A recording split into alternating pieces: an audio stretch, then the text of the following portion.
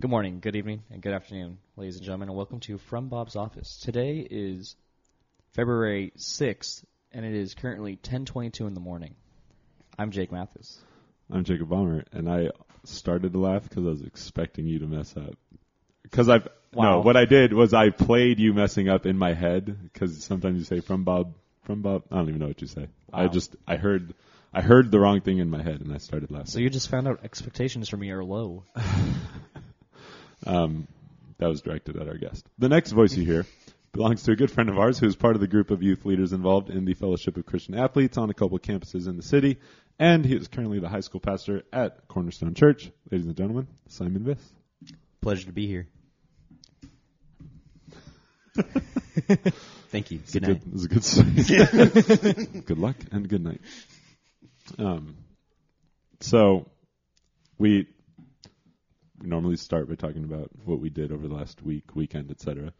We have a full sports podcast on the Super Bowl, so we're not necessarily going to talk specifically about the Super Bowl, but we talked about what we did. Went to our friend Nick's house, hung out with a bunch of people, played a new fun card game Oh, that it's great. Jake can't pronounce. Oh, Frackle. How dare you? The game is called Oh Fruck. Oh, dang it. I thought I was real this time. Exhibit A. It's like, have you ever heard of the game Quelf? Yes. Okay, so if you took Quelf and combined it with Uno, Ah. that's what this game is. So It is you're playing fantastic. Uno, and along the way there are random rules that you have to abide by. Yeah. One of them involved speaking. You have to spend the entire game speaking in an accent. Which is really easy for me, by the way. I'm very fluent Surprising. in many languages. You're not fluent in any languages that aren't English. See, That's not fluency. uno español. Again, write your letters to Jake Mathis at Los Altos Grace Church. So, on that note, That'd be really cool if someone does, because that'd be my first mail here. that would be pretty fun. In a different language, so you may be able to read it. Imagine I- somebody wrote you a letter and cussed So- you out in Spanish. Yeah. In Spanish, like Spanish class in high school, I was really good at reading and understanding, but I was really bad at saying. So I might understand like 3% of it. I mean, I guess that's how most languages are learned. You Yeah. read and understand it, but you have no general fluency. Yeah, like I'm really good at like being able to I write can it fluently down and stuff. read it. Yeah, I probably can't anymore, but back in high school, I was pretty good at like writing it. Yeah. So anyway. Sorry, I don't know why that came up. Because we were talking about what we did during the Super Bowl. Damn. What did Simon do for the Super Bowl? Well, so Sunday, my wife went to San Diego to hang out with her friend, and I stayed home and I watched a little bit of the Super Bowl. I watched till halftime, and then we have a Sunday night service at our church, so I decided to attend that. So I missed the whole Got it. fourth quarter. Oh man, Uncle, and wasn't too mad about it. Over the years, I've kind of not distanced myself, but haven't cared so much about the Super Bowl. And there've been some great games.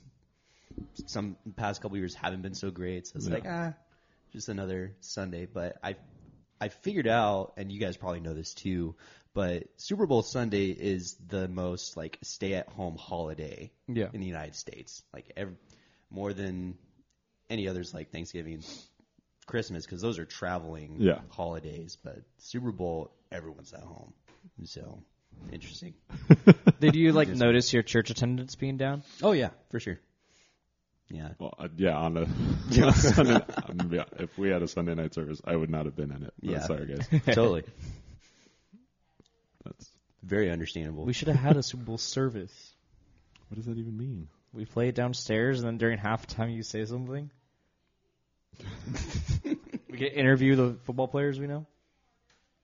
That like real football players or just the people we know who played football? I only know like legit one real football player, so But he would not have shown up. He's kind of busy. he's in Cincinnati. Yeah, Yeah, that would have. actually, he might be here right now. No, we'll see. Ohio. So, all right. We did have a fun weekend, though. We had a dinner on Friday night for FCA that friend of the show, Jake Hardy, hosted at the home of one of our other friends. And, man, their backyard's so dope. Yeah. That was their front yard, by the way.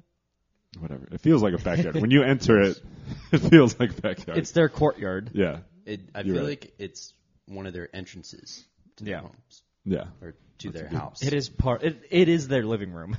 Yeah. So there's a 8-foot, 9-foot long gas fire pit thing that was pretty dope with some comfy chairs around it, and then a makeshift ping pong table that was actually on a glass table. That was a good test of true ping pong skill True skill, yeah. because it's very hard to get the ball on a very small surface. And that one maybe 3 feet long or 4 feet Yeah, long. it was not much, but I don't know. Simon and I handled business on that thing. I suck at ping pong. Like, there's no reason for me ever to play ping pong. What? It's such a good test of like. If I wanted fine to motor play skill, a game like that, hand-eye I'd coordination. play Wii tennis. Not even real tennis. I'd play Wii. Real tennis is way too much running. I'd probably vomit. I'm just being honest here. I'm trying to legitimately think. I think I've only played Wii Sports twice in my life. You're missing out. Any Wii sport, like me just entering it and playing an actual game, I think I've only done twice. I was an all-star in every sport. What does that mean? I think I owned the Wii and only played Wii Sports twice. It was the most selling Wii game because it came with the Wii. There's you get points like after games. Like let's say you scored 267 in bowling, so it's a plus 267 to your career score. And so like eventually you get to a point where you have like 1 million, and then you get this sparkly ball, and it's really cool. The statistics of Wii Sports is wild. Wow. It's great. I love it. I And just hate I forgot what fake you get for sports. baseball. I'd just forgot. rather go outside and play. Cool. There's some of us who don't. Well, the Sad. wrist strap changed the game. So you're Wii just launching Sports. the remote everywhere. Yeah. Yeah. Only broken 4 TVs. I haven't. It'd be really bad if I did. I did throw. What did I throw the other day? Oh, I threw a GameCube controller. Why? I forgot. 'Cause I was That's playing. really easy not to throw. I know. There's I 3 was. holders. So I didn't boomerang. even throw it out of anger either. It came back at you, didn't it? I was playing Owen's little brother Mason in Super Smash. So here's the thing about me and Super Smash. I've spent my entire life only playing the N64 version, and that's what we have in our home currently, and we play all the time, me, Cody, and Kyle. And so, like, all the new versions, like, I hated the GameCube just in general. I hated the controller. I hated everything about the GameCube, so I never played GameCube. And then the Wii came along, and I hated that even more. Like, no, I can't deal with these controls. So I never played any of the upgraded versions of Smash. So we get to the new version, and our guys liked having tournaments and stuff, so we would do stuff downstairs in the basement. And the first time I ever play, I win the tournament. Oh, should I bring my Switch? Why am I bringing that? I don't know. So and I like Yoshi is my guy. Yeah. I always just use Yoshi. So these kids, and I walk in like I haven't played any new versions of Smash. I don't know what the heck's going on. I'm just in here to have fun. By the way, I can beat literally any Yoshi user except for him. Wow. And I'm like, I'm not going to sit here and like brag that I'm good at Smash. Like I'm not. Cody destroys me all the time. But like I just play a very simple reactive version. I'm not trying to do all this craziness. And people are like, oh, well, Jacob sucks, so I'm going to do all this craziness and have fun. And then I win. And they're like, wait, what happened? And then that happened and I won. And everyone was very confused. And Yeah. then they started taking it a little more seriously, and then I don't win anymore. Yeah. I'm not super adept to Super Smash. I've dabbled into it, but I know very few people that use Yoshi. Yeah. And Yeah. are Oh, it's- extremely good at it. Yeah. So you must be an all-star. I just do the double hit up, smash down, throw a couple eggs at you, and we're good. I like turning people into eggs and Yeah, then every pooping them now off and the then. side. Oh, Most people react to that well. They see it coming and they like jump back and get back on the stage. Kyle almost 100% of the time just falls off. I'm like, Kyle, how many times did this happen to you and you still fall off all the time? Kyle and I have something in common. I love that. Find us at the bottom. So with Mason, the same thing happened. Like we're playing because it was during layout and we were at their house, and so Mason plays against Owen and destroys Owen, and he played against somebody else and destroyed them too. So I was like, okay, I'll play. Expecting, like, I go in and I'm expecting to get destroyed because Mason's good, and then I beat him. and so just out of, like, celebratory, I just threw the controller. I was like, eat it, Mason. and it, like, hit the console, or it hit, like, it hit something. Yeah. And he was like, don't break my stuff. I was like, it's fine. It's GameCube. Those things are durable. Trash. So, yeah. Beat you at a trash game. A trash system. So, I think that's one of my favorite things to experience when, you have no experience in a game whatsoever and you completely destroy someone who just spends their life doing it. Yeah, it's great. Yeah. COD Mobile, and the middle schooler was like, "Oh, I'm so good at this game." I'm like, "Okay, let's try it." So I download the app. I played against him, and I beat him like 21 to like 10. Yeah. I'm like, "This was cool." It is the Lord's use of humility. It is. Kids think they're so smart and good at stuff. And kids are actually really dumb and never mind. So I want to go back to this FCA dinner because I want to do this. I was wondering, like, how did I want we to do get this here again? on the air. I'm So sure it happens often. So when we were at the FCA dinner, we were all like talking, hanging out, eating some really good food that I was actually really sad that I couldn't eat more of because I had to play a lot of Frisbee the next day. So It was I didn't want to great. get fat. So I only ate like half of what I wanted to do. But Dickie's barbecue potato salad is bomb. Everything about Dickie's barbecue is pretty good. Yeah, it was good. So we're eating, hanging out, and then Jake Hardy, his like icebreaker get to know each other game is 2 truths and a lie. The most interesting round of 2 truths and a lie I've ever played. Yeah, it kind of got to a somewhat. I mean, after Jake, there was like kind of a somewhat slow start. People kept referring to like siblings and stuff. I guess part of that's interesting, but like if the 5 of us do that, then it no longer becomes interesting. So I didn't do that. I mean, no. no offense to Simon, because Simon has a lot of. Yeah. We'll get into that. But I didn't use that in my No, you teachers didn't. I online. mean, Good job. Were you going to? Somebody ruined it for you. No, absolutely not. I already have a set 2 truths and a Yeah. lie that I'll use every time. They here's work what we're pretty gonna- well. Yeah. Here's what we're going to do. We're going to say ours, and then the listener at home, you can just decide what you think it is, and then we'll talk about them because our stories were pretty good. So we're going to do Simon last because his story is then just going to lead into the rest of the conversation because it's fantastic. Did you hear that? I shouted you out on Tuesday. At Oh, SCA. no, I didn't did. hear that. We'll talk about it. Okay. Oh, yeah, because you were in Laguna. I was the same Malibu. That's the opposite direction. Same place. Yeah, it might as well be. Yeah. So my first one was that Six Flags is my favorite theme park. My second one was that I almost made the Clippers Summer League team once. And my third one that I said was... I don't remember. I don't remember either. I just know I wasn't This is allowed why I to play wrote them around. down. The one I was going to say was that my stepdad gave my mom a scorpion for Valentine's Day once. That's funny. But I didn't say that one because Kenzie had literally 3 seconds earlier just told a crazy pet story. And I was like, well, that's going to be real suspect now. Well, It's good observance. I though. use Yeah. a pet, too. I mean, that might have played. But that's why, because you went before me. So then we Yeah. all started talking, and then she like ended with one. And I was like, well, I can't use a crazy pet one. What was the other one? I don't remember. I wrote it down, and then I deleted it. Well, we'll just go with those. So, favorite amusement park is Six Flags, and almost made the Clippers Summer League team. And my stepdad gave my mom a scorpion for Valentine's Day. So, I hate amusement parks. Yeah. I am.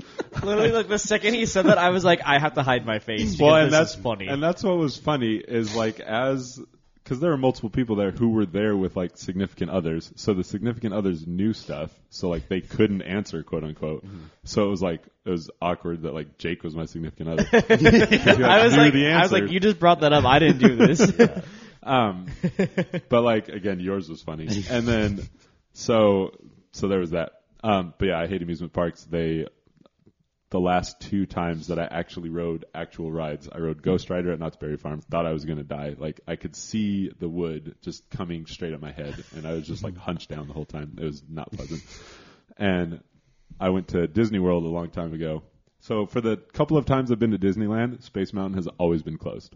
Really? Yeah. Huh. So I had to go all the way to Disney World to finally ride Space Mountain. Wait, once. you would totally fit on Space Mountain though. It's pretty open.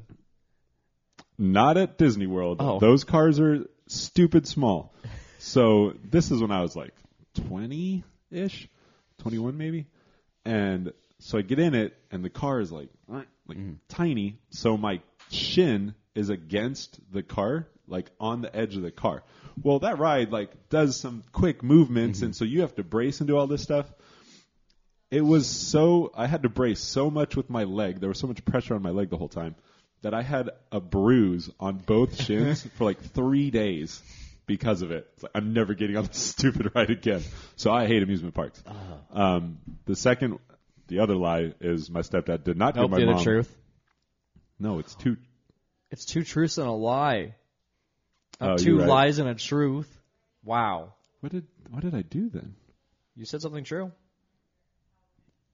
It was you had dinner with Lecrae. Oh, You talked about that his was marriage. Talked that was about the his truth marriage because I or whatever, used right? yeah. Okay, well I screwed that up. You two will do I was better. actually really impressed with the scorpion thing. Yeah, my stepdad didn't actually give my mom a scorpion. He gave her a tarantula. I was saying it was a tarantula. I remember that. See, I like the twisting of the truth. That because Well, that's what I did with It mine. leads to a good story because my mom that year was like, surprise me, so he did, and then we had a tarantula in the house for 12 years. Incredible. I'm Yeah. surprised it lasted that long. They last a long time as long as you like feed them. We never took her out. I don't know how my I don't remember how my took mom her out. Like walked her around the block. No, like people hold tarantulas and stuff. Like Yeah. if they're pets, you can They're like interact with them. If they get comfortable, Aren't their hair like poisonous or something like that? No. I thought hair killed. Like they're like little like. No, I mean they have fangs. If they bit you, you wouldn't like it. But they're like holdable creatures. They If have they're fangs. yeah, sorry, Gosh, that sounds poisonous. but they're not.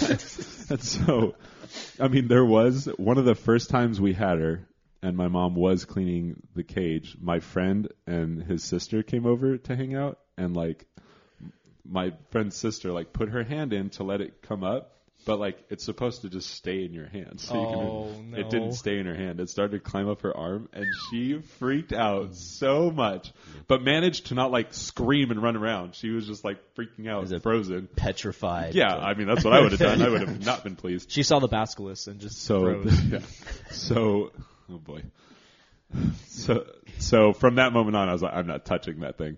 But like tarantulas, if they're used to being held and moving around and stuff, they're comfortable with that. Like they can do that, but we never did like that. So, like a I don't know. hedgehog. So a coddled tarantula can survive. Yeah. Wow. So it was fine. The best thing about the tarantula is when it sheds a full exoskeleton. And so like I've never watched it actually climb out. I'm sure that was something it did at night. I wish I would have seen. That's like a cool thing to have them just pop out of their skin. Yeah. But it leaves like a full thing behind. That's cool. So we would take it out and we would just put it on top because it was cool. But if you like walked by and weren't paying attention, you'd think the tarantula was up on top of the cage. And I definitely had my heart stop a couple times because I was like, it's not up. the wind hits it and it like flies at you. And you If there ever would have been a time when she was not in the thing, I would not have slept at home. Absolutely. I'm not afraid of spiders. I don't need a tarantula on my face. That's just Understandable, where I'm actually. at with that. So, yeah, and the other one is I had a conversation with Lecrae about his marriage. I didn't actually have the conversation. I was present for the conversation. was it That's its Micah own that long had the story. conversation? It was his brother, actually. Oh, look, Micah's brother. Look, Yeah. Okay. So those were mine. My 2 truths and a lie were my favorite fruit are oranges. I'm related to the world's tallest man ever, Robert Pershing Waldau, who is 8'11.1. And I have I had a pet hedgehog. Did you say that one? Yeah. Okay. I wouldn't have said anything else because that's the only thing I really thought of. Yeah. The lie was the oranges. My favorite fruit are strawberries. I thought of the oranges because there's an orange tree above us and no one else noticed it. Thank God. I was like looking around like, what should I do right now? And then I saw that. I'm like, oh, perfect. I'm like, my favorite element is fire. My favorite. But like that's true. I do like fire. So Yeah. I am in fact related to Robert Pershing Waldau. He was 8'11.1. He's Except when he said I the messed fact up and I said he 11. said 11'11", and I knew it was coming, but I didn't know the 11'11" was coming. So then I just started laughing, and I don't know if that like made it worse for everybody, but that was. He's my grandpa's cousin, and it didn't share with me. It shared with Jacob somehow. I'm related to huge farmers from Washington. I got my own genes. Literally me Take too. care He of was. it. I'm pretty. Or my grandpa lives in Washington. Oh, I don't know what to tell you. And then, Robert was from like Illinois.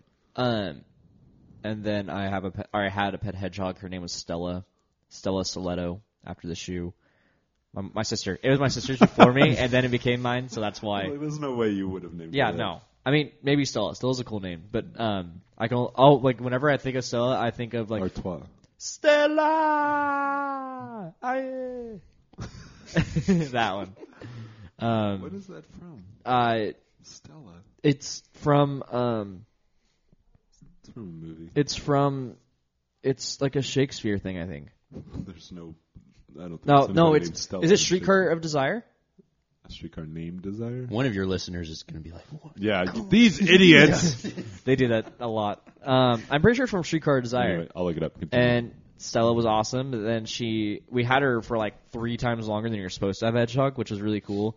Like we just fed her cat food, man. So apparently cat food like makes them live forever. Amazing. And then she grew like a tumor, and it's like slowly she started. I know. I read the book. So, and then slowly she started like decaying in life, and then just one day I found her upside down. That's not funny. Sorry. Yeah, thanks.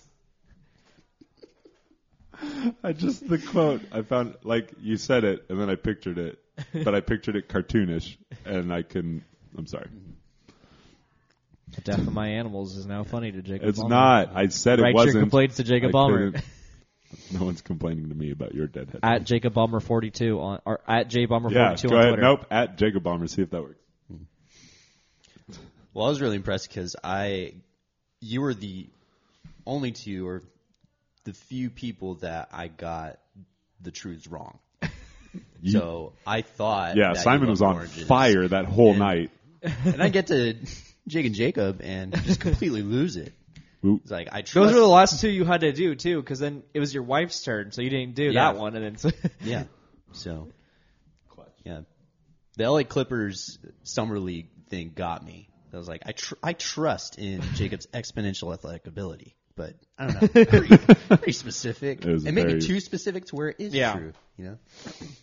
And then the oranges thing, like, well, nah, the tall guy, 11'11", complete lie. There's literally nobody related to anyone that's 11'11". I was slightly wrong on my. I forgot. I was in the moment. I get a little nervous sometimes. It happened. We all do. We're telling lies. Yep. Maybe not Yeah. all people, but pathological liars are pretty good at that game. It's all in the delivery. You can get away with a lie as long as people believe you because you are confident. He like told us we were doing that game like 30 minutes before we started. So like my entire mind was just thinking of like, how can I lie? Like what lie? So, what were yours? So, mine were the first one was I've only been in one film. I've only been in one movie, and that was in The Matrix. And the scene at the end of The Matrix where Neo is like in a crowd of people in New York, and the camera pans out, and there's people everywhere. And before he takes off and flies, and the credits immediately cut into the scene, I'm one of those people in the crowd that you can specifically point me out, probably on the right corner of the screen, right before he takes off. Second one was prior to me becoming a youth pastor, I was a beekeeper. So I hung out with bees and hives and stuff like that. Very more, how do I say it? It's a lot of work. I'll say that. Next one of my greatest adventures is going dog sledding in Canada. So those are mine. So my thought process this whole time is like, initially when you say The Matrix, I was like, okay, people forget that movie came out 21 years ago. So I like, was like that's like one, before almost two. you'd have had to be super young. But then it's like, Yeah. well, there's a crowd of people, and I know a lot of people who are just in random stuff when they were kids. So like, that could totally be true. You could have totally been an extra that just like, you could have been in LA somewhere and just randomly was in a group and that happened. I was like, okay. The beekeeper one, I was just like, I hope that one's true because that's just awesome. And the dog sledding one. Literally the only reason I voted for The Matrix was because I wanted the other two to be true because The Matrix would be like, yeah, that's fine. That's just super random. But the other two are like, would be really cool stories. I think I voted for dog sledding. Because I'm like, that's just so random. There's no way. They were all random. I didn't think but it, you I don't told think them, pretty random. I you didn't told think them in people ways did that they were like small stories. I didn't too, think people like that. dog sled outside of like Alaska. So I was like, oh. So Well, it is possible to dog sled in other places other than Alaska because I did it. Yep. And I did dabble in some beekeeping. So I definitely was not in The Matrix at all. Yeah, Matrix, what was that, 99? Yeah. Yeah. So it is possible for, people to be in films like that and just random scenes. Yeah. But that was a joke that we in high school would just like troll people with. It's like, yeah, I was in this movie. Go watch The Matrix. Good luck and at proving the you're very wrong. end of the movie, you'll Yeah, see 99. me. That's a good one though. Yeah. So on Tuesday at FCA, I kind of went off on people, but Good. the main point I was making was that we have leaders who have a lot of talents, and so like they I wasn't have the proud of ability to have. I mean, because I didn't have the best way of describing everybody, and not everybody showed up. So like that So you kind of sh- threw you me a little bit. Described almost everyone who wasn't there. I mean, by that's the way. true. Well, no, you're One right. person was there. Well, okay, so I said, in pointing out, like I had the leader stand up, and I was like, look around, these are amazing people. I said, some of the people in here are Olympians, some are world champions, and some are professional athletes. And I mean, I meant that to be Traco, and then the world champion obviously is Jake, and the Olympian was Gideon. But Gideon wasn't even there on Tuesday. I was like, dang it. Yeah. So Jake was the only one out of them that was there. But then, so I like mentioned that, but then I also was like, we even have a beekeeper. And I was like, yeah, exactly. I was like, and if you think beekeeping isn't a talent, you are dead wrong. And then I just moved on. But that was the shout Wow, out. thank you for the shout Yeah, out. heck yeah. Jake was like, I am so stoked that we did Two Truths and a Lie because that really led to some really good stuff.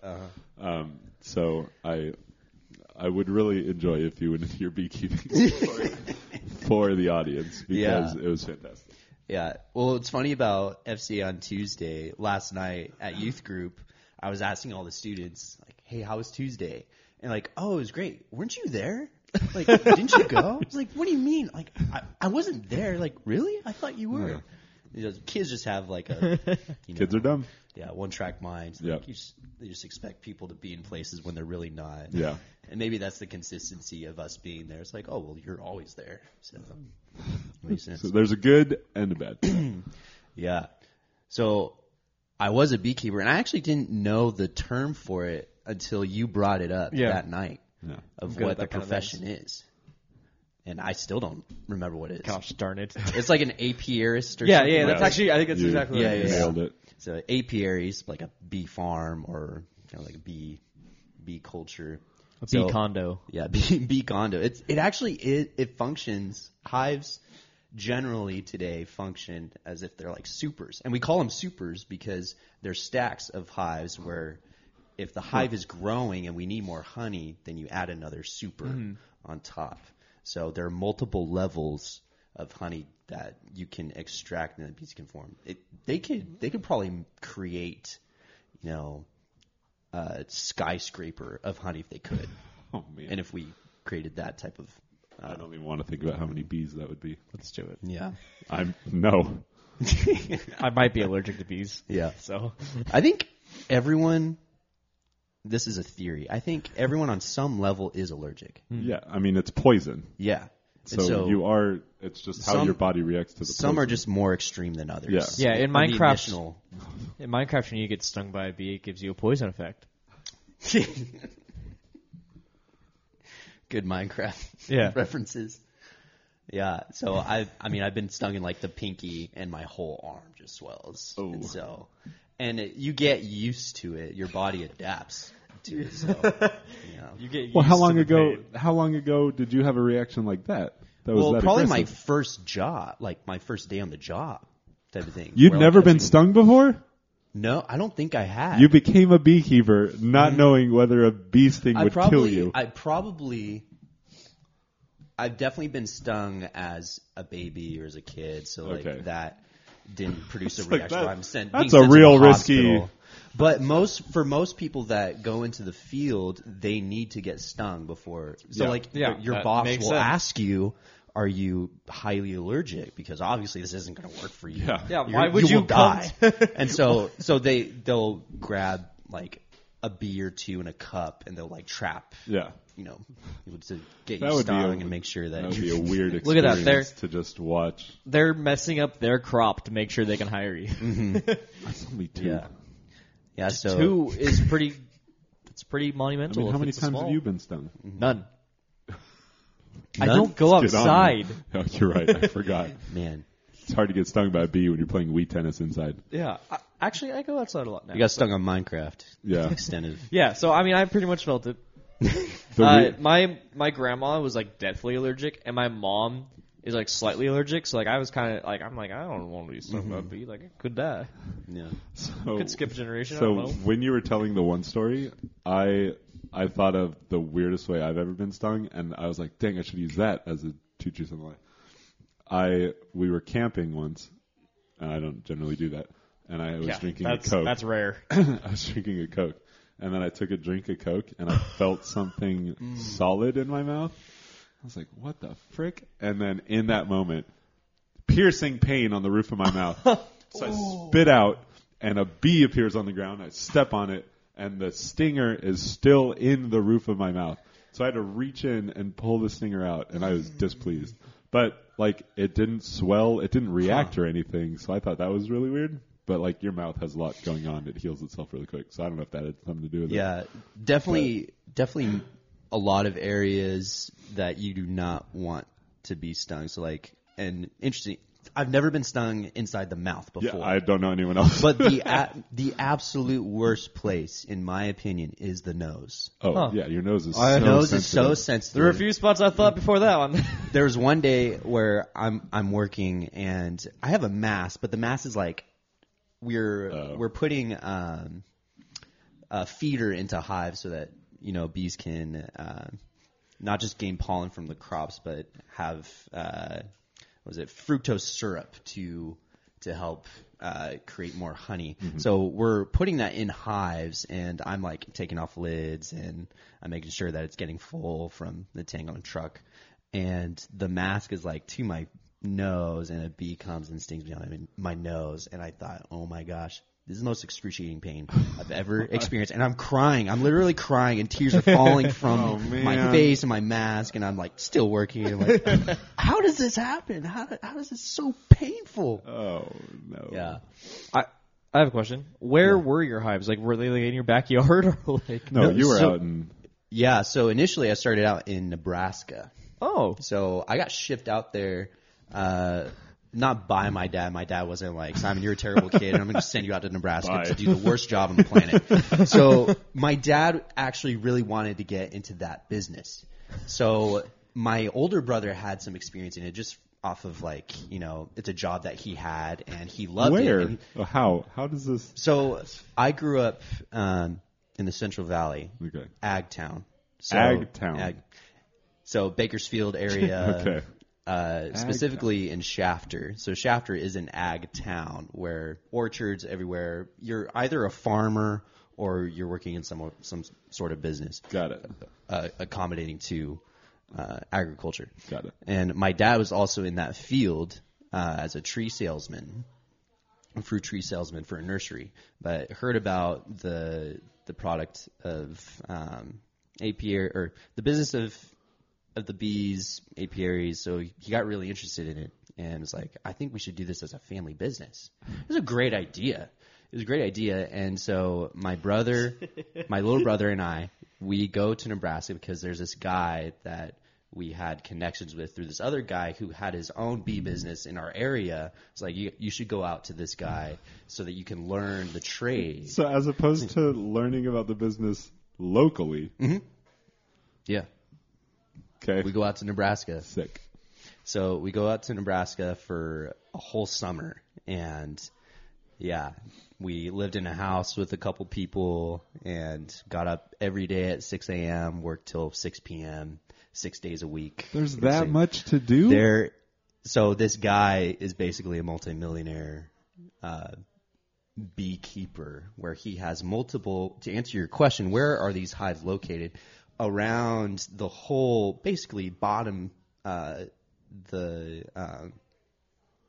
state or bottom place of Nebraska, so kind of like the bottom edge of Nebraska, where we're traveling. Some days we're traveling 3 hours to a location where he has hives on a piece of land. So he just owns property all over the place. Well, he doesn't own property. He makes deals with other people who have the property to say, hey, I can put bees on your land, so it helps you and it helps me, type of thing.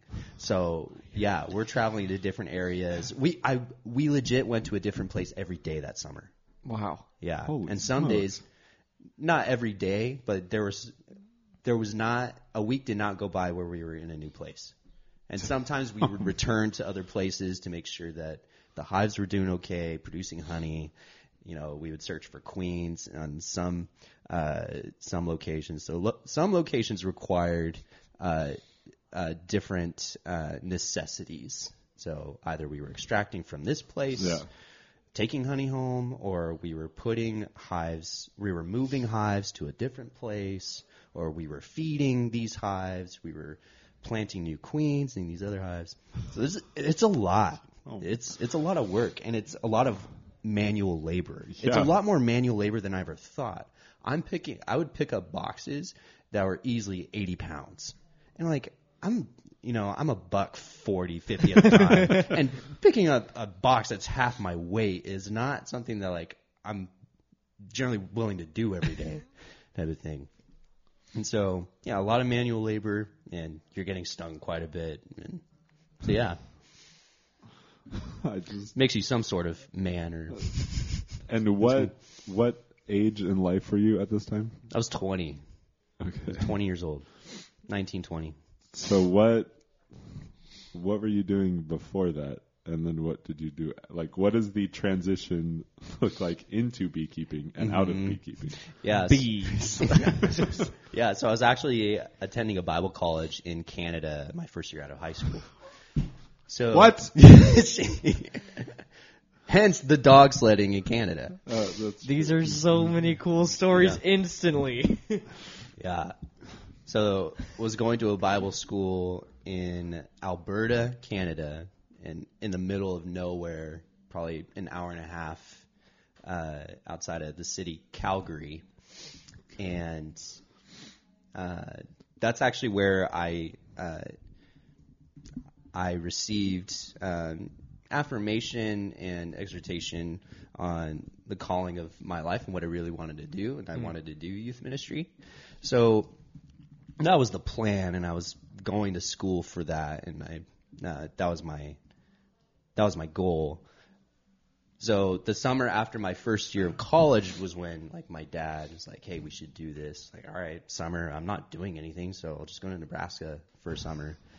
So did that, and then when me and my brother came back, I went back to Canada for a year with my brother, actually. So we were like hopping around together. He's just a year younger than you then? Yeah, year younger than me.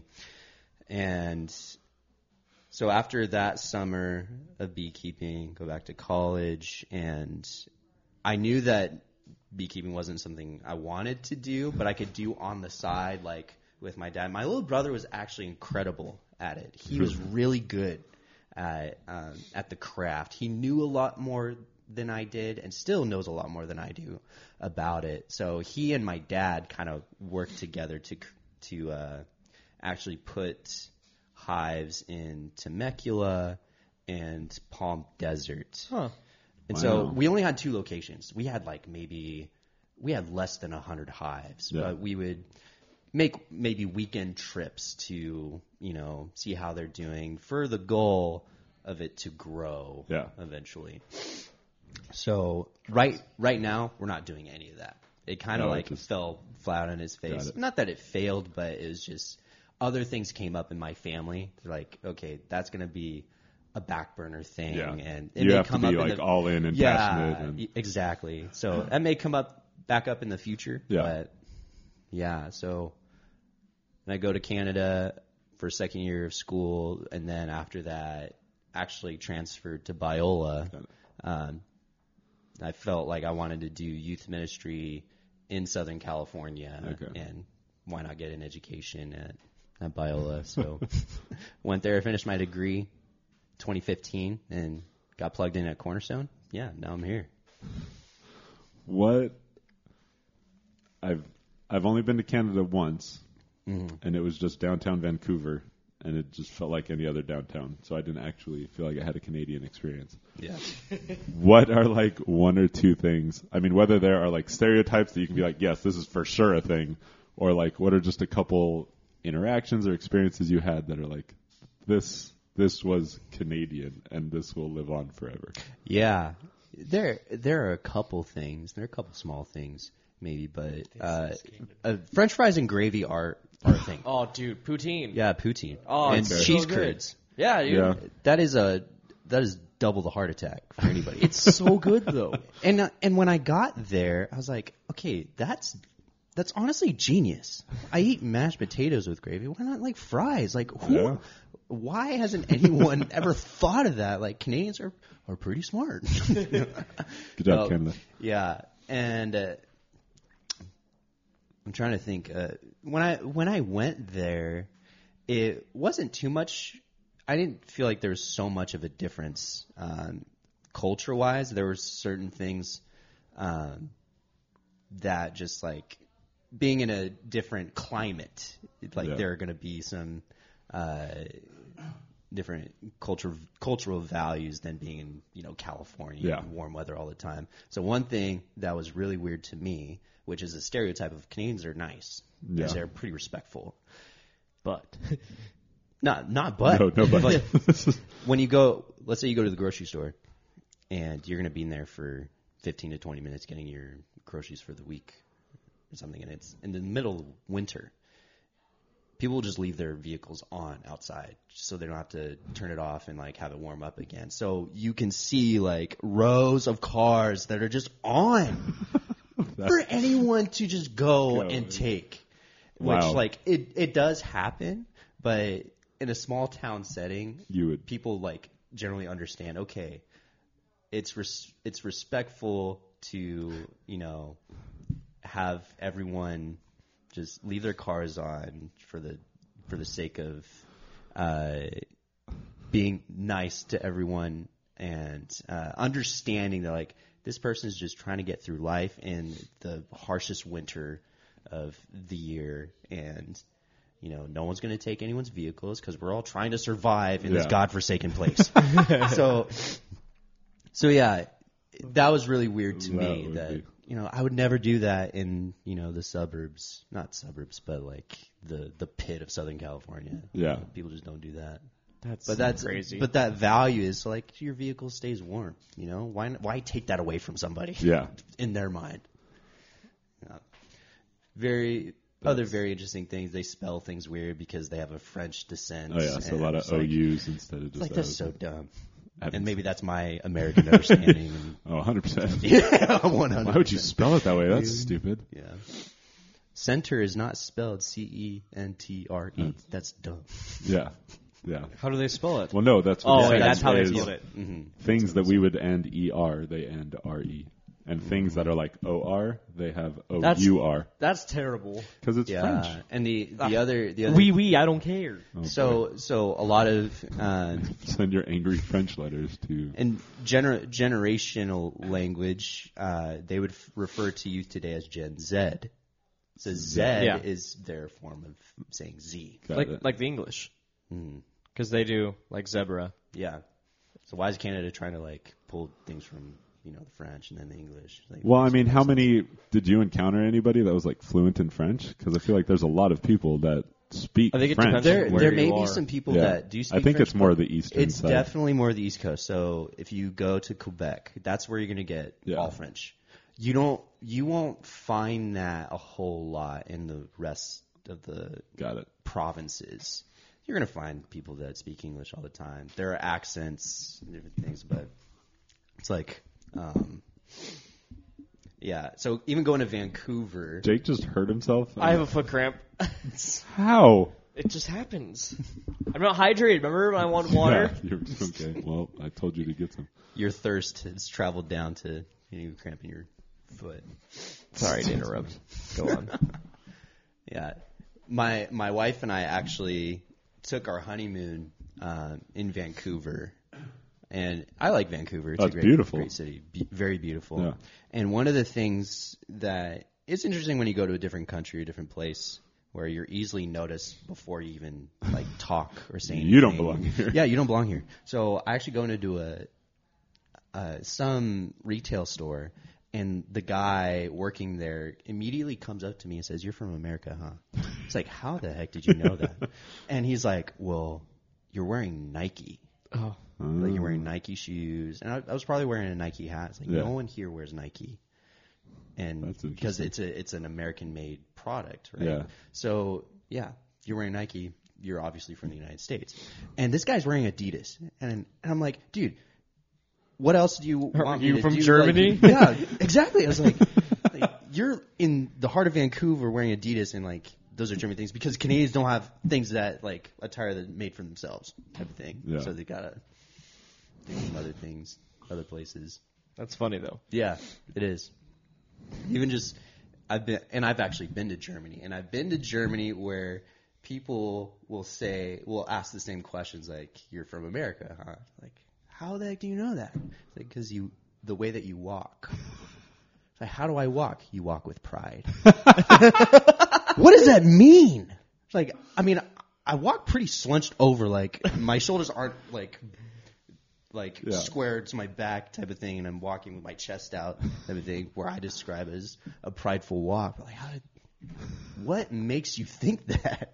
Oh man, it would be. I don't travel, so that, No. I'm never going to find any of that out. But that would be an interesting experience, Yeah,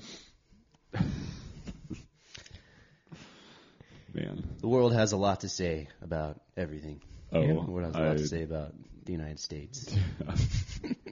Yeah. Yeah, and Go. if I could say another thing, Yeah, and things are 100%. just rolling Yep, through go for my it. experiences. This is great. In Canada, it was interesting talking about politics because, I mean, I don't generally know anything about politics, but being from California, being a blue state, Canadians know more about that than the Canadians that I met. They knew more about our American politics than I did. Everything. So when they would ask, it was during the time when Obama, was in probably second term, and they're asking questions about it. Yeah. And it's like, what do you think about this? And I was like, I didn't even know that. You And tell me. they probably look at me like, you're a dumb American, like everyone else in the world. Yep. And even European countries, they'll say the same things like, we know a lot about American politics. It's like, why?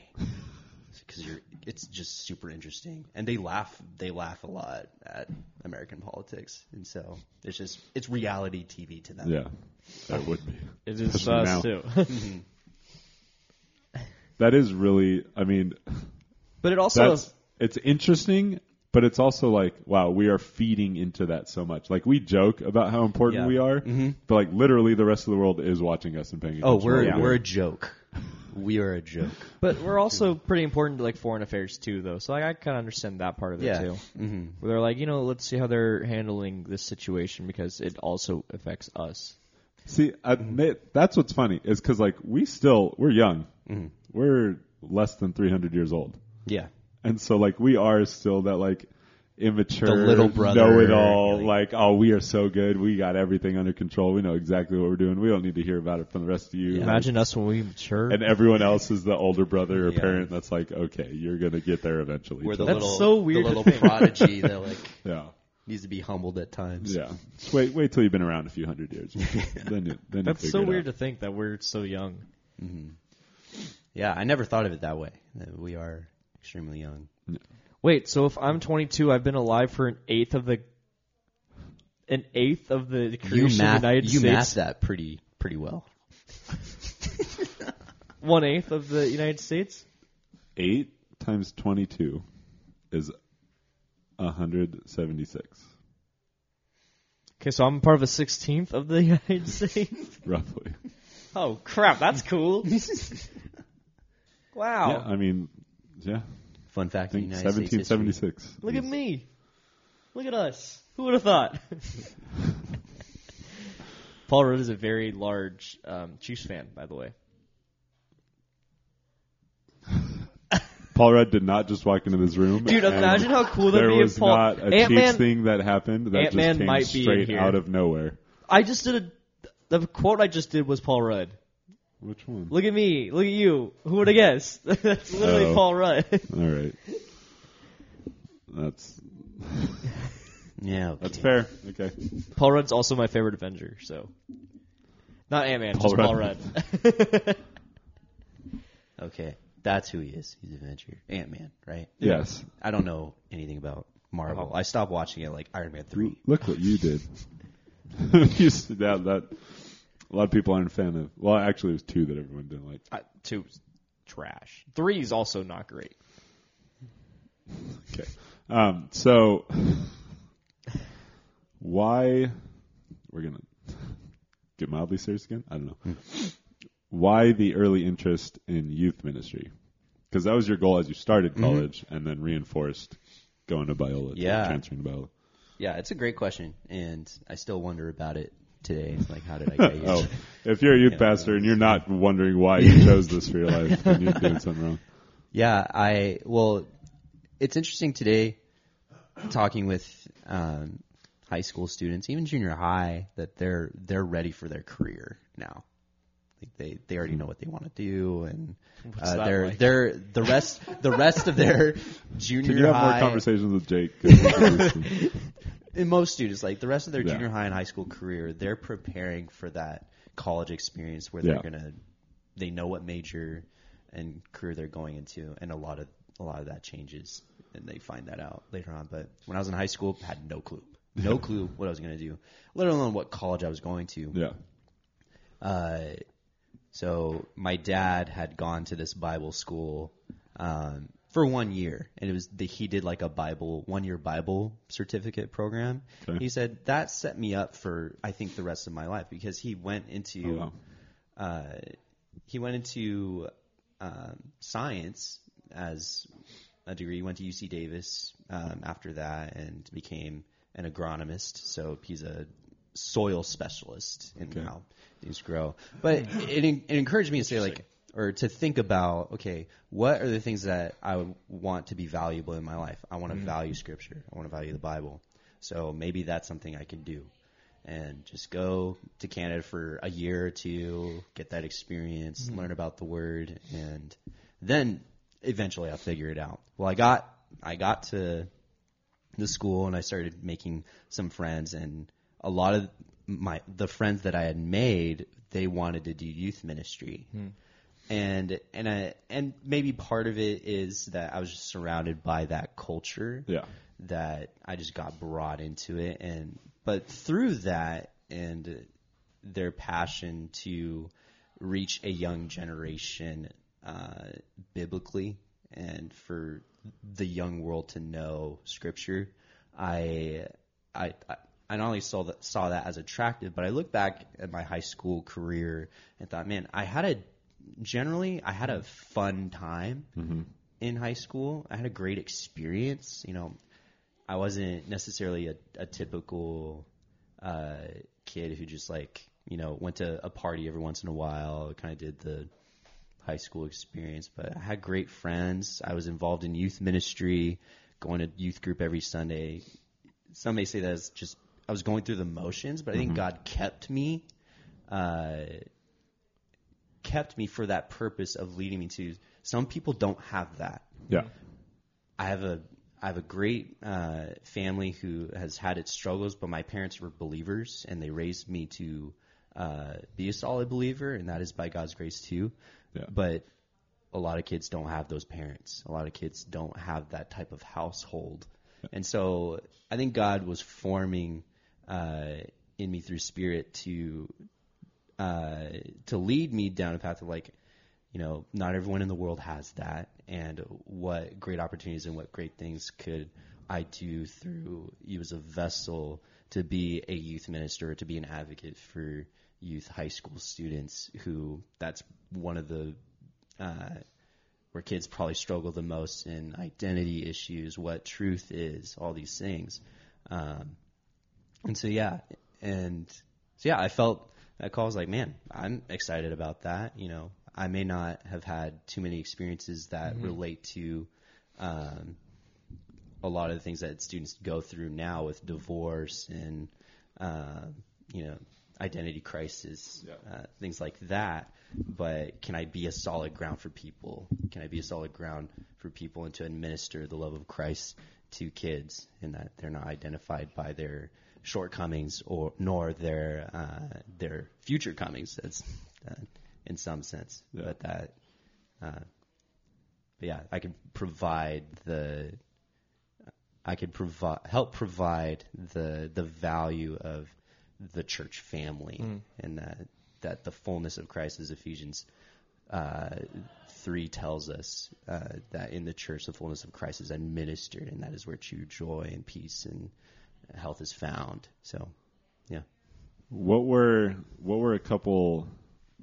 Was there something about your youth ministry experience that stood out that you can look back on this day and be like, this was something that when I was in high school or middle school was really important for me to hear, for me to know, and that you want to pass on? Or were there any specific experiences that for you really stood out being in youth ministry yourself? Yeah, I think consistency was a big part of youth ministry for me, and I would go every Sunday night to youth group and Wednesdays, doing all those things, but seeing the same people every time and being in a small group with my friends and being led by our youth pastor, and seeing the finer things in life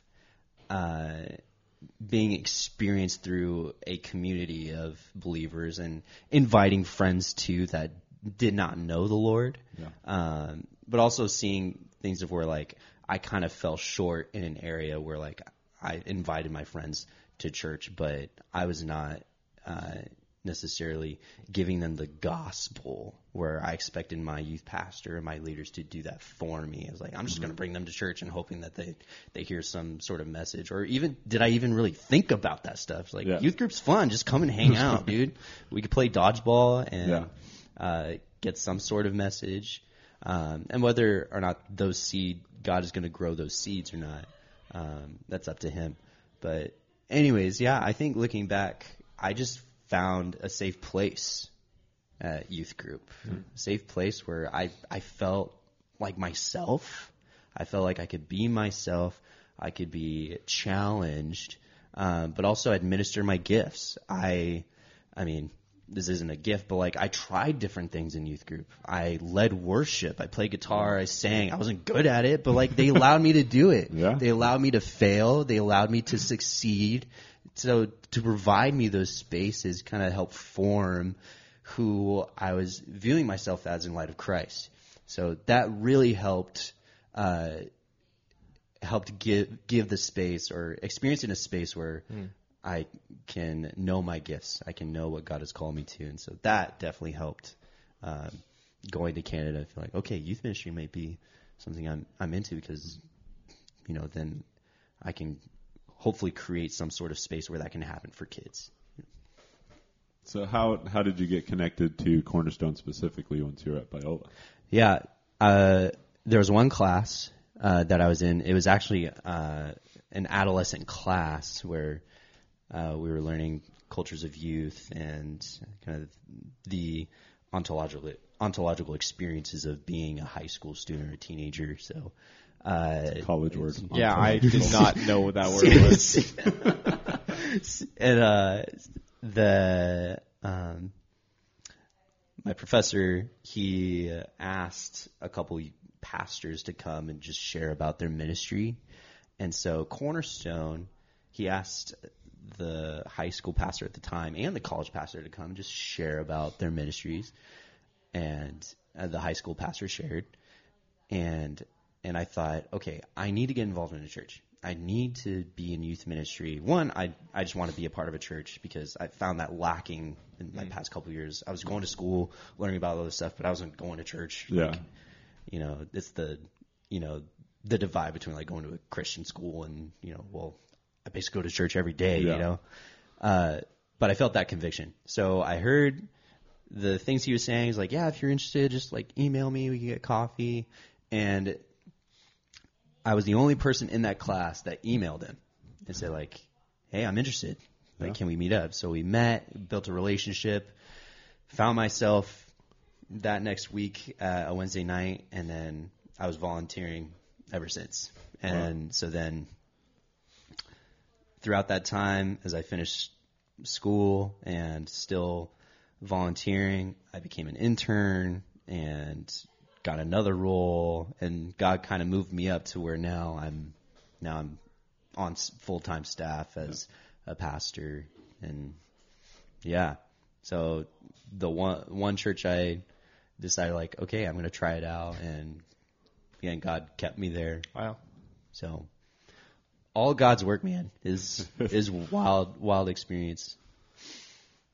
And to be committed to something like that. And I found myself, I want to be here and just commit to it, commit to students, small group ministry, discipleship. How? No, you. I was just going to make a side note that your church is probably the other church that, other than this one, that I've been closest to, because my best friends live on the same street as your church. Oh, awesome! And so I go by it literally every week. Yeah, go by the building. Yeah, that building's gone through. I look over, I'm like, hey, that's where Simon. Big cornerstone sign on the front. I've put many Pokemon in that gym that you guys have there. Oh, dude, that gym attracted a lot of people at one time. Yeah. I go there all the time. A bigger youth ministry. I put Pokemon in that one all the time. You're welcome. Good space. Oh man. So how long have you been the full-time there? I've been on full-time staff for 3 years now. Yeah. Like this is the end of year 3? Did Yes. it start like did you come in between school years? I don't remember.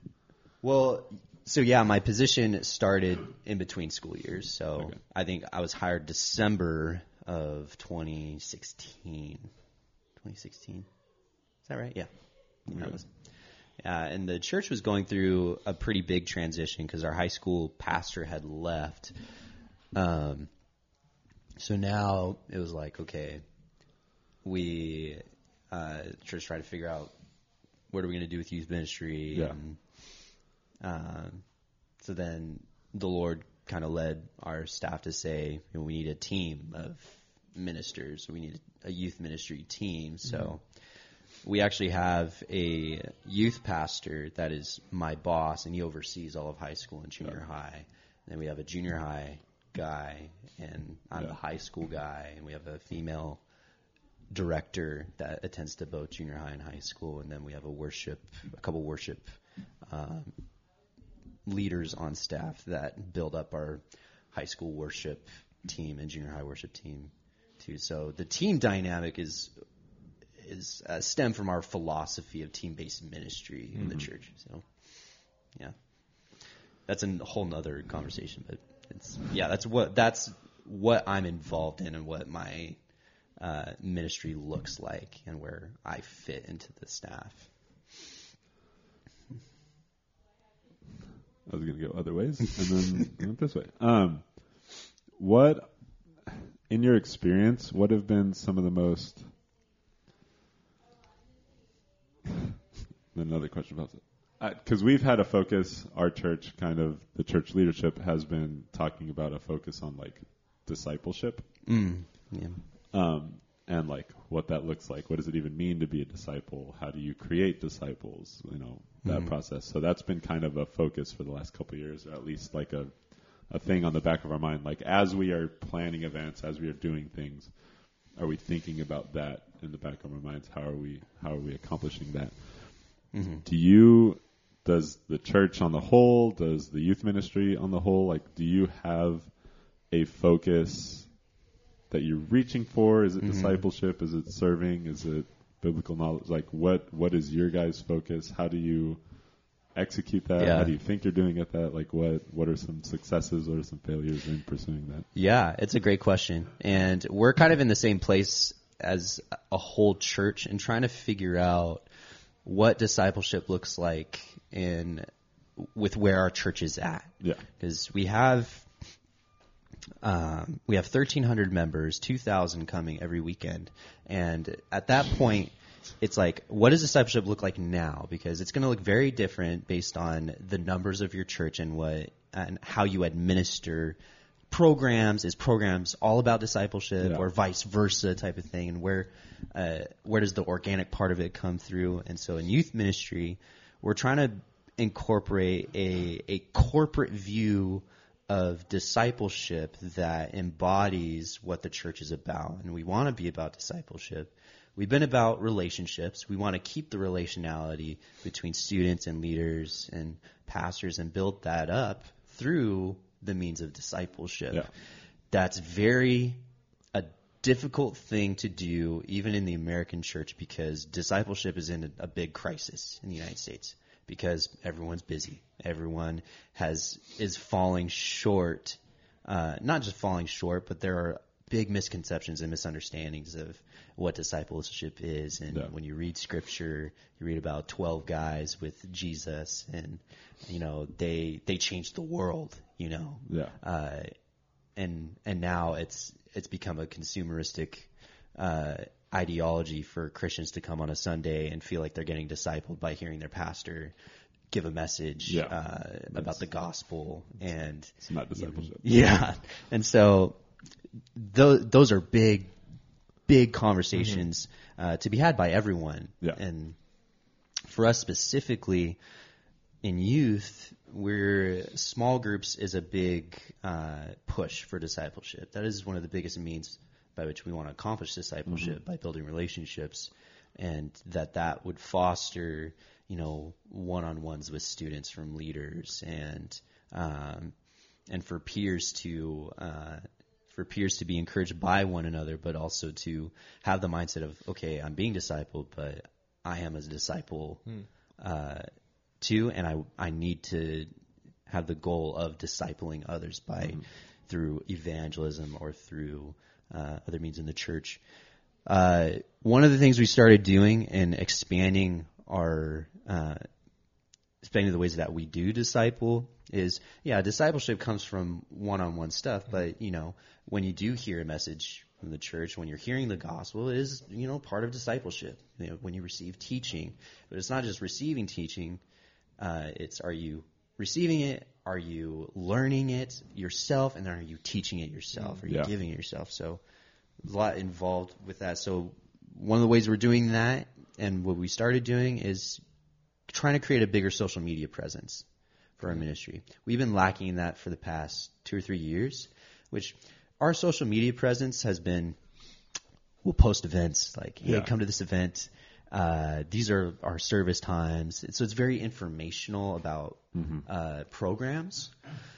Now what we did is we gave one of our staff an extra hour pay to devote themselves to social media as a form of discipleship, where we're not going to avoid, or we can't stop kids from using their phones type of thing. There's only so much we can do with that. We can give a philosophy of our relationships happen in person, but we also want to value social media as another avenue by which we can continue this relationship of discipleship. So one of the things that we're doing is doing Sunday recaps where we're giving challenging messages from things that we talked about on Sunday morning, and trying to do that on a daily basis for our students to read and utilize stories on Instagram, utilize some of those creative elements to, those polls that you ask, like, do you like blue or do you like red, 90%, and stuff like that. We're trying to figure out, okay, how do we promote the gospel in this way, or like, and communicate to our students, like, what topics do you want to learn next? So, like, giving, like, those lists, and, like, students respond.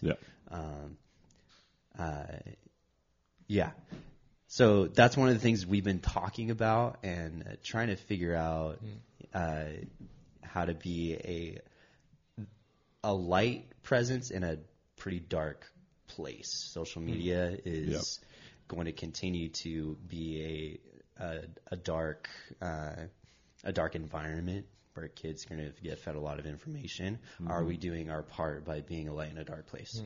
So that's one of the things that we're trying to do specifically in youth ministry to foster discipleship and those relationships. I think that's the idea of social media is such a huge topic, because it's really easy for parents to just be like, this is evil, you shouldn't be on it, like trying to push it away. Yeah. When it's like, there are actual, like, a lot of people I talk to are just like, I don't do Twitter. They're like, Twitter's crazy. I go, Twitter is awesome if you do it correctly. Yeah. Like, it is a great source for news. It is a great source for entertainment. It is a great source for wisdom and conversation. Yeah. If you're doing it correctly. I find a lot of good things. Yeah. A lot of great, amazing things. And so, like, Instagram is no different. Like, if you're doing it correctly, if you're following the right accounts, if you're interacting with the right people, if you are putting the correct type of effort in, then it can be an amazing thing. Yeah. So as opposed to just like, get off your phone, get off social media, it's useless. Like, no, let's enter into this together.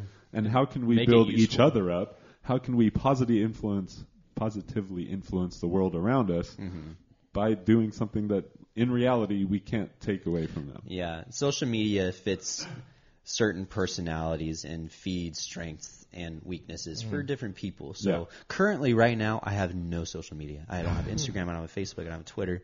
I only use ESPN. Like, that's the main form of social media that I have, because as just a personal conviction, social media has only promoted weaknesses in my life because I have not handled it correctly in my own life. And I may grow to a place where I can use it correctly, but I'm not gonna, condemn people. It's like, you have to be like me because I know how evil social media is. There are people who do it the right way, and I want to provide spaces where people are doing that correctly. So we have amazing people on our staff who have a great philosophy and use social media in such a God-honoring way that I want them to do that for our ministry, because I'm not the person to do that at this point. So providing that for our students and encouraging other leaders, staff in their gifts to do that, I think is beneficial. So knowing yourself and then knowing your team, knowing gifts of the church and things that you see in people is important. It's a blessing and a curse, because you do get your message out, but there's also so much of the negative message that's easily accessible. Yeah. Your message, even in regards to the gospel, is going to be 1/10, like a 1/10 of the messages that you're getting fed. You're a minority message that is going to be hated and ridiculed. Even stepping out into the world where you don't have social media, but social media informs 90% of your knowledge of everything. So my wife, she's a high school counselor in Temple City, Pasadena area at a school, and her staff of counselors, she's been talking, politics has been a huge topic of conversation, and they share their views on certain things like abortion and immigration, and and then they make the comments about Christianity to my wife because they know my wife's a believer. Like, well, yeah, so God hates gays, right? And all these things, and a lot of it stems from their sources of social media, of how they're informed about their politics, what they say about religion, things like that. So my wife's like, man, I have a really hard time being the minority view where, 99% of the staff I'm on is just like they're flooding other information at me, and I give my voice, and it's those experiences of being a light in a heavily dark place. Yeah. And that. And that's like a really good lesson to teach kids. Like, people, they hate us because they don't understand us. They hate us because they hate us. That's tough enough. Yeah. And that's a really hard thing to get a lot of kids to like be on board with. Like, you don't understand how much the world, like, people know things. Like, they just, the things they believe, they know it. They know Christians are this, this, and this. And they know that Jesus said this, this, and this. And they know that the Bible says this, this, and this. Yeah. But just because they know it doesn't mean they understand it. And so, like, it has to be our job. Like, you have to be strong enough to know what you believe and understand what you believe, and be able to enter into conversation where you aren't trying to convince them, you aren't trying to change them necessarily. Like, that can't be your goal. But the goal, hopefully, is to listen to them and hear them enough that they might also be willing to listen to you and hear you. Yeah. And I think kids really, like, our world is so defensive. Every single topic, every single time something comes up. But I think this. Yeah, and as you get older, it gets worse. Yeah. You're going to find yourself in not just the real world. You are in the real world, but when you get out of high school, whether you go to college or you get a job, it gets a lot worse. Yeah. And the critical thinking aspect of it not only helps, but also understanding biblically, like, the Spirit of God not only is powerful in rhetoric of convincing people that the gospel is true and Jesus Christ is this guy, real guy who died, resurrected, ascended into heaven, and we await his second coming, but it is the Spirit of God that does something more than just use words, but opens up hearts. And that is up to the Lord to decide when and where that happens, and are we putting pebbles in people's shoes to think about. And a lot of time Christians receive multiple pebbles in their shoes to think about from the world, and that overwhelms them. It's like, okay, well, Christianity is just this, bigotry religion that hates everyone type of thing because, the rest of the world says that. When really we just want to love everyone. In a world of... We're supposed to. Not all of us are good at it. Well, yeah.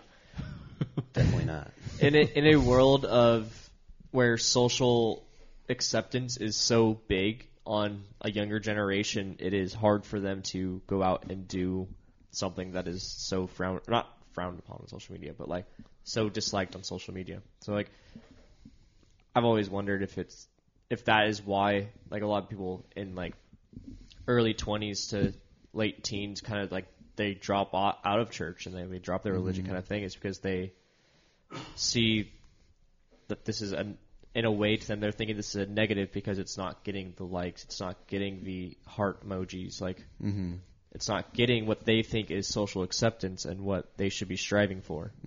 Yeah, boldness takes a different lens for people with a worldview, and that for the world, being bold is to get those heart emojis and to get those 100 comments saying, way to go, like, your views are strong, like, keep going, where boldness actually receives a lot of ridicule no matter how drastic the earthly consequences are for your actions or your words and proclaiming truth, So it's difficult, really difficult, and I know that personally as a pastor, where I'm surrounded by believers and trying to think about the non-believers that I have in my life that are friends, and taking for granted how invested I need to be in the world to proclaim the message of Jesus in my actions and words to my neighbors, the people that I don't talk to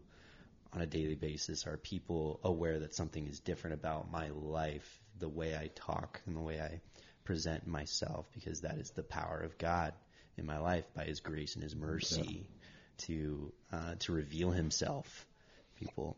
So, yeah, a lot of things, man. That again, could talk for days about these things. And Yeah.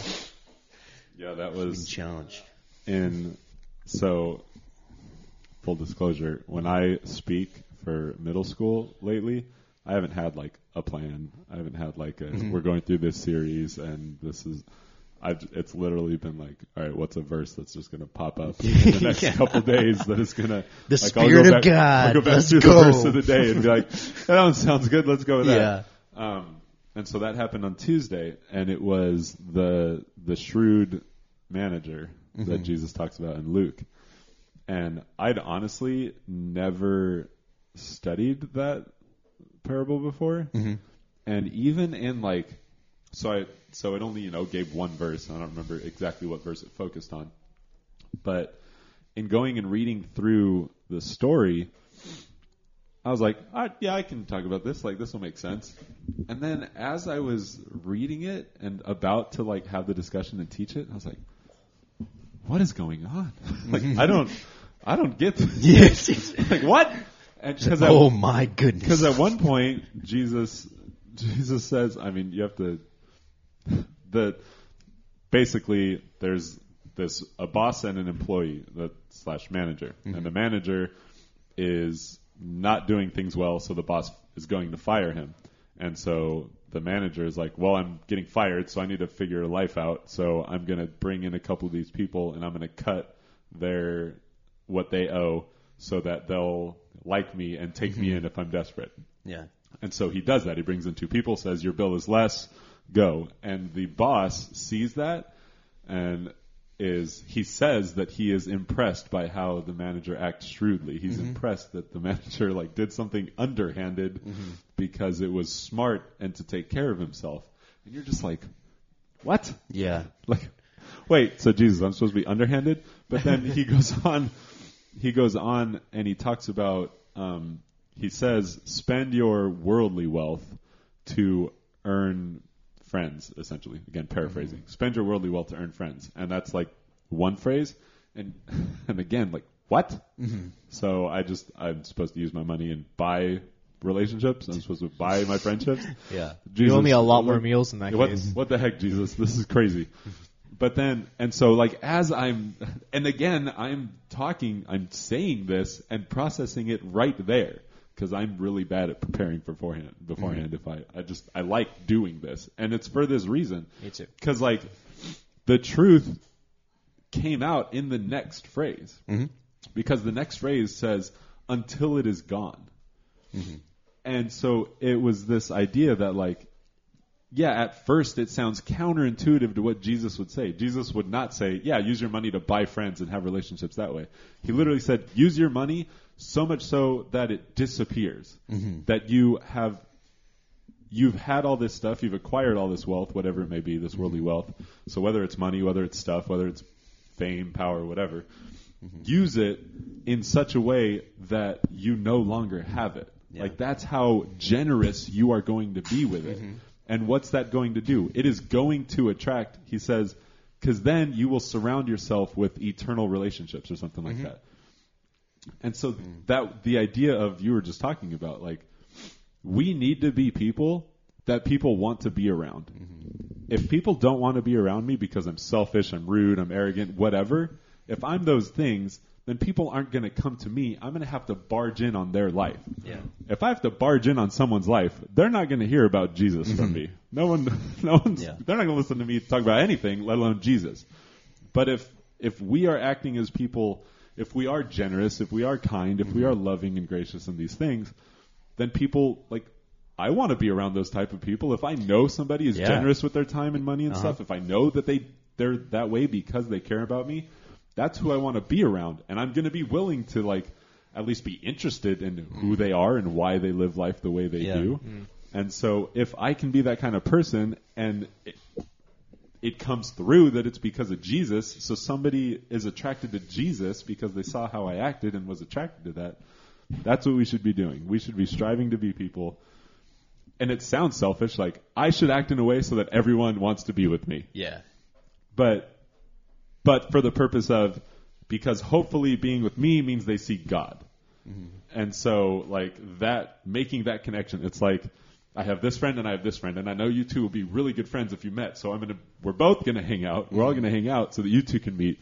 Like I have this friend God who's pretty awesome, and I have this friend you, and I want you to meet God, so we're gonna hang out. Like that, and I think people lose sight of that. I think people lose sight of, and that was the point I tried to make with the middle schoolers, and they're middle schoolers, so who knows if they listen to anything I said. But I felt good saying it, and it reminded me like, oh crap, I need to actually be somebody that's not an idiot. Yeah. And I don't know where else I was going with that other than to say, your point is super important that Amen. Preach. We should actually care about the way that we act, the way that we are perceived, because we should want people to be with us, because we should want them to experience Jesus, because Jesus should be so much a part of us that they can't help but see Jesus in who we are, and they can't do that if they don't want to be around us. Yeah, and it combats a worldly phrase of don't care about what people think about you. Yeah. Don't care about what people think about you. Do your own thing. And on some level, that phrase may work in certain circumstances. Yeah. But ultimately, like we should, as believers, as Christians, we should care about what people think about us.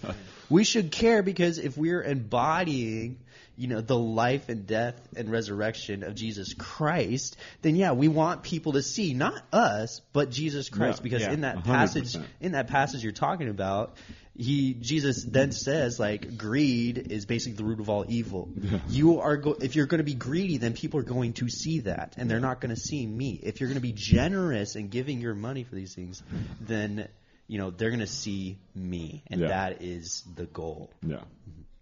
And I didn't want it, because that is the rest. Like, you can't serve God and money. Yeah. I was like, that's going to be a lot to get into that whole in that moment. Because it's passage, all separate. man. Yeah. That whole passage it's just a hermeneutical mind boggle. And like, how do you interpret? And that's one of the things of the Bible. Like, literally everyone knows you can't serve God and money. Yeah. Like, But how come I never knew the parable that came before that led into it? Like, what? That happens all the time in Scripture. One of my favorite verses in Scripture is John 3:17. Yeah. Like, Amen. John 3:16 is super important, but John 3:17 specifically, Jesus didn't come to condemn the world, he came to save the world. Like, that's the next verse. Yeah. That's way more important. That's, not way more important, but that's equally important. And there's so much, like, people should be so adamant about these important, well-known verses, but then, like, what else is actually happening around it? Because that's super important, too. Yeah. We went on a tangent. But No. Great tangent. yeah. I was gonna ask, and maybe we can end with this. I have a couple other questions that I always end on, and Jake likes to ask random questions. I do. That's fine. I don't have to ask random questions. Neither random questions in my life. You want to do that now? Keep me on my toes. Do you have them now? Or should I ask this question, then you ask random Ask questions? that question. Okay, so what are you, because I'm always interested, and I try to ask kids when I can, like, what, are you going through a certain series right now? Is there something that you're focused on? This is a two-part question, because answer whichever one you want, because I'm actually interested in both of them. Is there a certain series that you're going through right now? What led to that? How successful do you feel like that's going? Have you had kids talking about that? Or what is something, either in the history of ministry or in recent memory, what is something that you have, either a particular message or a particular series that you felt like this was actually super effective and this is why? Yeah. So a series we just started and are going through right now is the Psalms. So we're doing a 4-week series and just picking a couple songs. Like, man, you're going to cover all the songs in 4 weeks? Yeah, I was very impressed by that. I'm like, Yeah, we just we wanted to do creation psalm. We wanted to do a lament psalm, and a couple others, just to not only expose kids to a devotional life to the Psalms, because a lot of kids struggle reading the Bible. Like that's just a hard thing. And they're like, where do I start? Like I have a heart for it, but I don't know where to go. And the Psalms is a great place to go and read. There's that typical read a psalm a day type of thing, or have that practice in your life. But helping students to understand, even like in a prayer life, because those psalms are prayers from a raw human beings that are presenting their laments, their praises, their hearts before God and His throne. And even for students who feel inadequate to even pray, because we all feel that. I feel like when I pray in public, even when I pray in private in my own bedroom or in my own house, like I don't even have the words that are going to be enough worth to bring to a holy, almighty God. Yeah. And how inadequate am I? But praise God through Jesus Christ and the Holy Spirit. The Holy Spirit speaks those heart's longings as Jesus is mediating for us, and He knows what we desire before we even say those things. But the Psalms are actual, profound, beautiful words said by other people, but that we use to understand who is God, how does He listen to us, and how does He respond to us. So it's a great experience as a devotional prayer life, but also to learn more about the character of God, His holiness, and who are we that that He is mindful of us. We just went through Psalm 8 this last Sunday, and it was great talking about God has done these miraculous, marvelous things in the universe just by creating it, and we can often feel like we're pretty small, like we're pretty insignificant. But by Jesus coming to this earth, the God-man, dying for us so that we can be reconciled to His Father, so that we can be in the family of God, like how much love does He have for us who are, we're so small, that He's given dominion to us, that was His goal from the beginning of creation. So, that it's going to be a good series. I mean, it's only 4 weeks, but we want to help build up students in understanding Scripture and being able to be confident to go before the throne of God. And, even if we don't have our own words, like we want to speak truth from Scripture. Like Scripture has a lot to say about prayer. I just got an ESV prayer Bible, and it's basically like the whole Bible, but it has a lot of prayers from the church fathers who have responded to certain passages. But it promotes we need to be praying the Bible. We need to be praying Scripture, and that will inform us of truth and God's blessings that He wants us to receive through His Word. That's going to be the food that we need in. So accommodating that in a prayer life is pretty important. Specific message that I have found that is effective. So I mean, has there been something recently where you've had like multiple students be like, this really hit home, this really made me think about stuff? Whatever. Yeah. Let's see. Been like, I don't know. That's hard because kids aren't super great at that. Students aren't super responsive, so like it's hard to be like, I need to get to the point where I'm just receiving accolades all the time. It's like, Simon, you are God's gift to youth ministry. That's never going to happen to any of us. Yeah, it's the most humbling thing to be teaching high school students. But I had like 3 kids after Tuesday come out and be like, thank you. Yeah. That's all I got. That's all I needed. If 3 of you, if it mattered to 3 of you to come to say thanks, then sick. Exactly.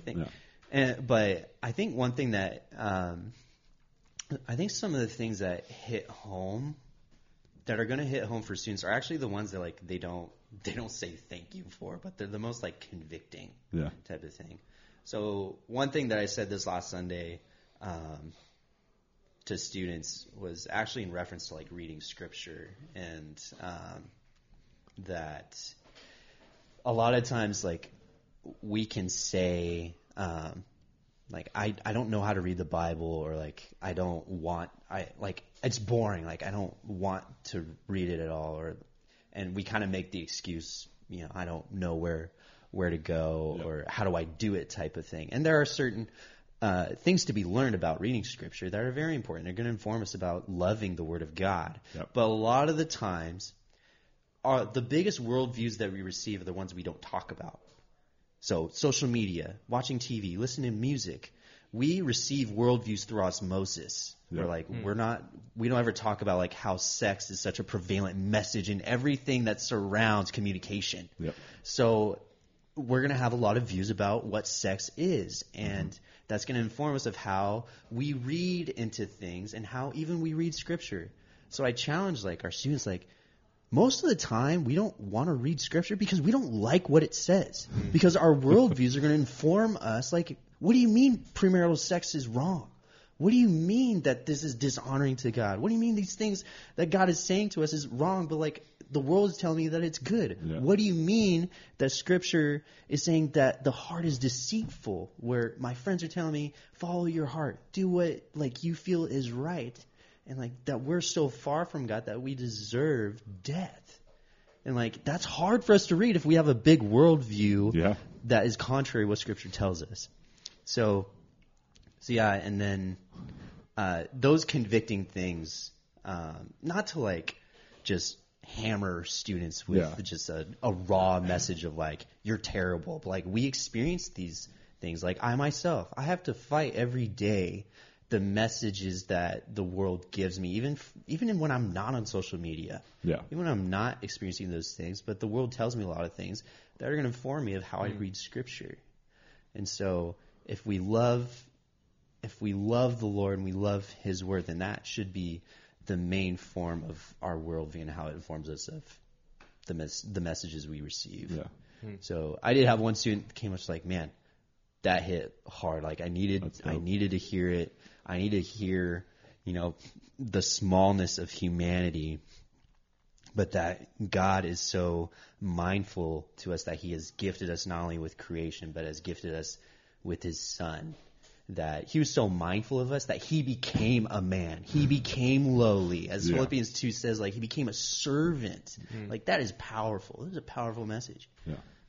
Not my message, but the message of Scripture. Yeah. It's crazy. That's the chapter I read out of on Tuesday. Ooh. Just saying.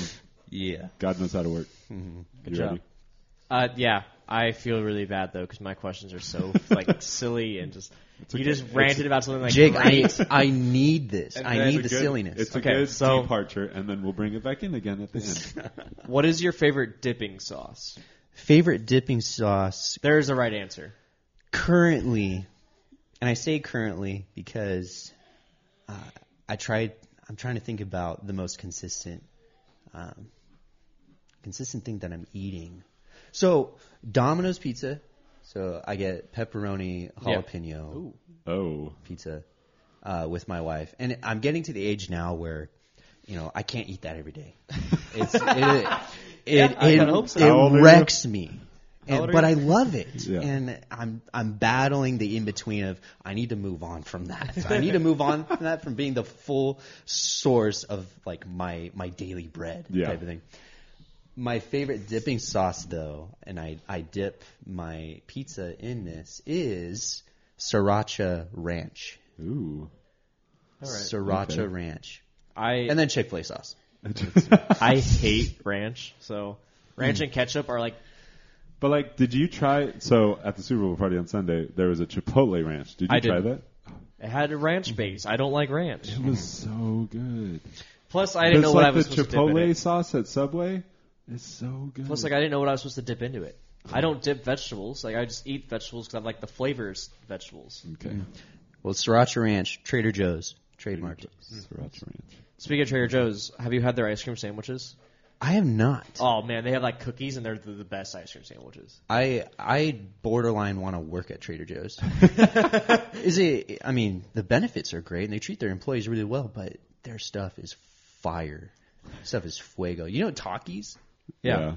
They have a Trader Joe's version of that, a chili lime chip that is way better than actual Oh, Takis. that's borderline blasphemy there. It's for some a people. bold statement, but I love it, dude. It's so good.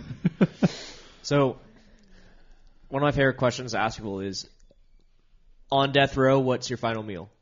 On death row is my final meal. Domino's pepperoni pizza with jalapenos. Easy. Okay, well, Actually, add some pineapple on that. I'm dying, Oh. man. We can put some pineapple on that.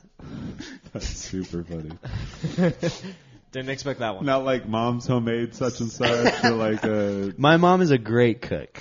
Or like creme brulee. Or But yeah, if I'm not going to experience, the aftermaths of like stomach hurting and other aftermaths of eating pepperoni jalapeno pizza, if dying's like the only outcome of that, why not?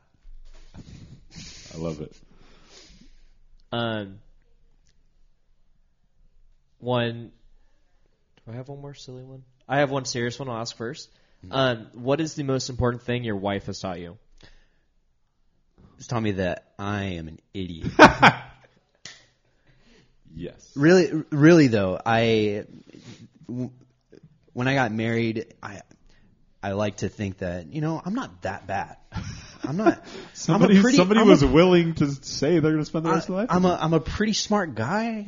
I love my wife. Like, how can she not not love me back? How can she not see that type of thing?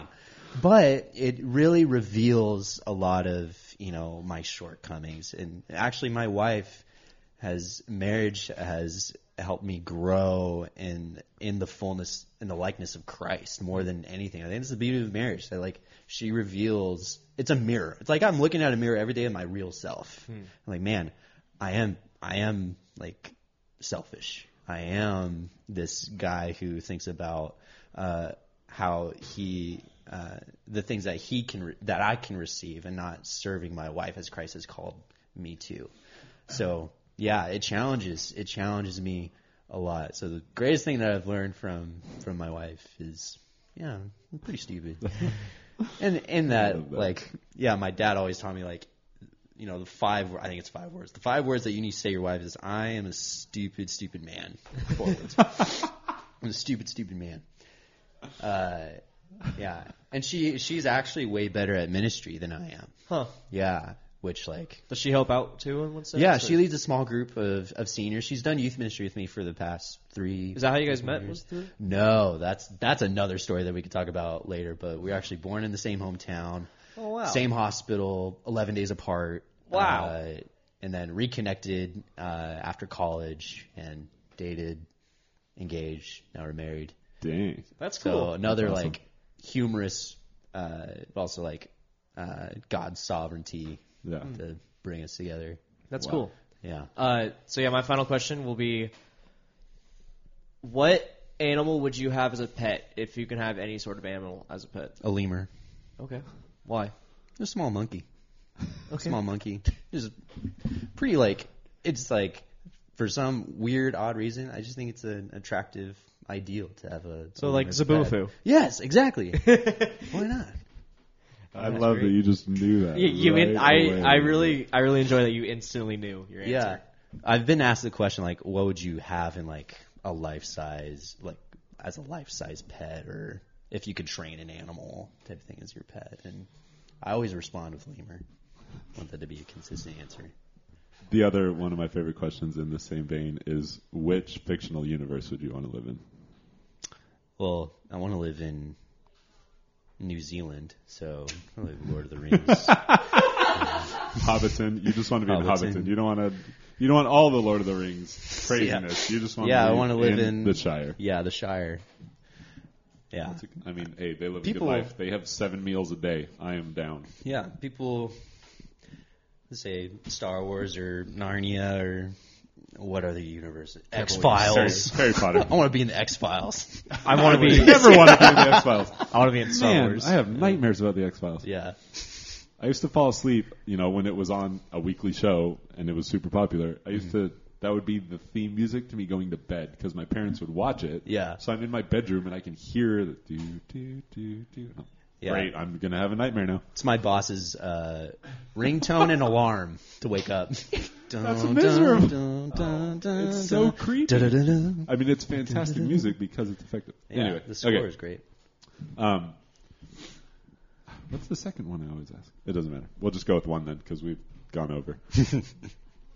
In your life, what is either the most important, the most meaningful, the most shaping, either piece of scripture or like Bible story that has impacted you the most?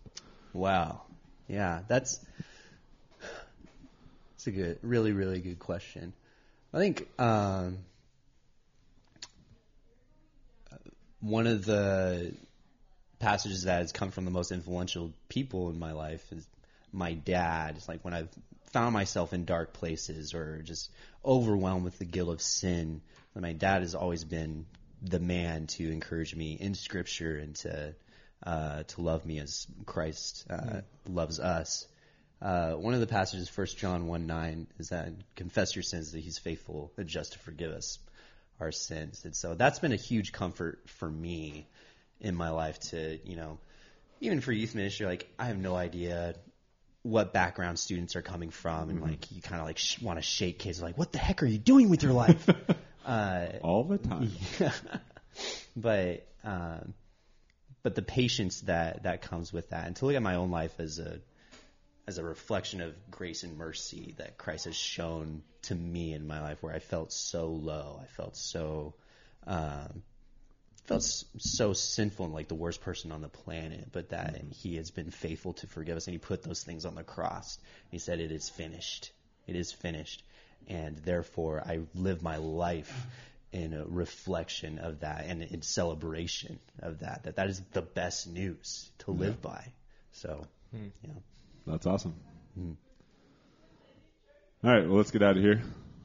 Thank you for being here. We clearly could have gone much, much longer on many other things. We didn't even talk about sports before we started recording. Or your family. We were going all in on, or there's so many other things. So I clearly, guess you'll have to come back. Yeah. You're on the list I'll to come back for episode 2.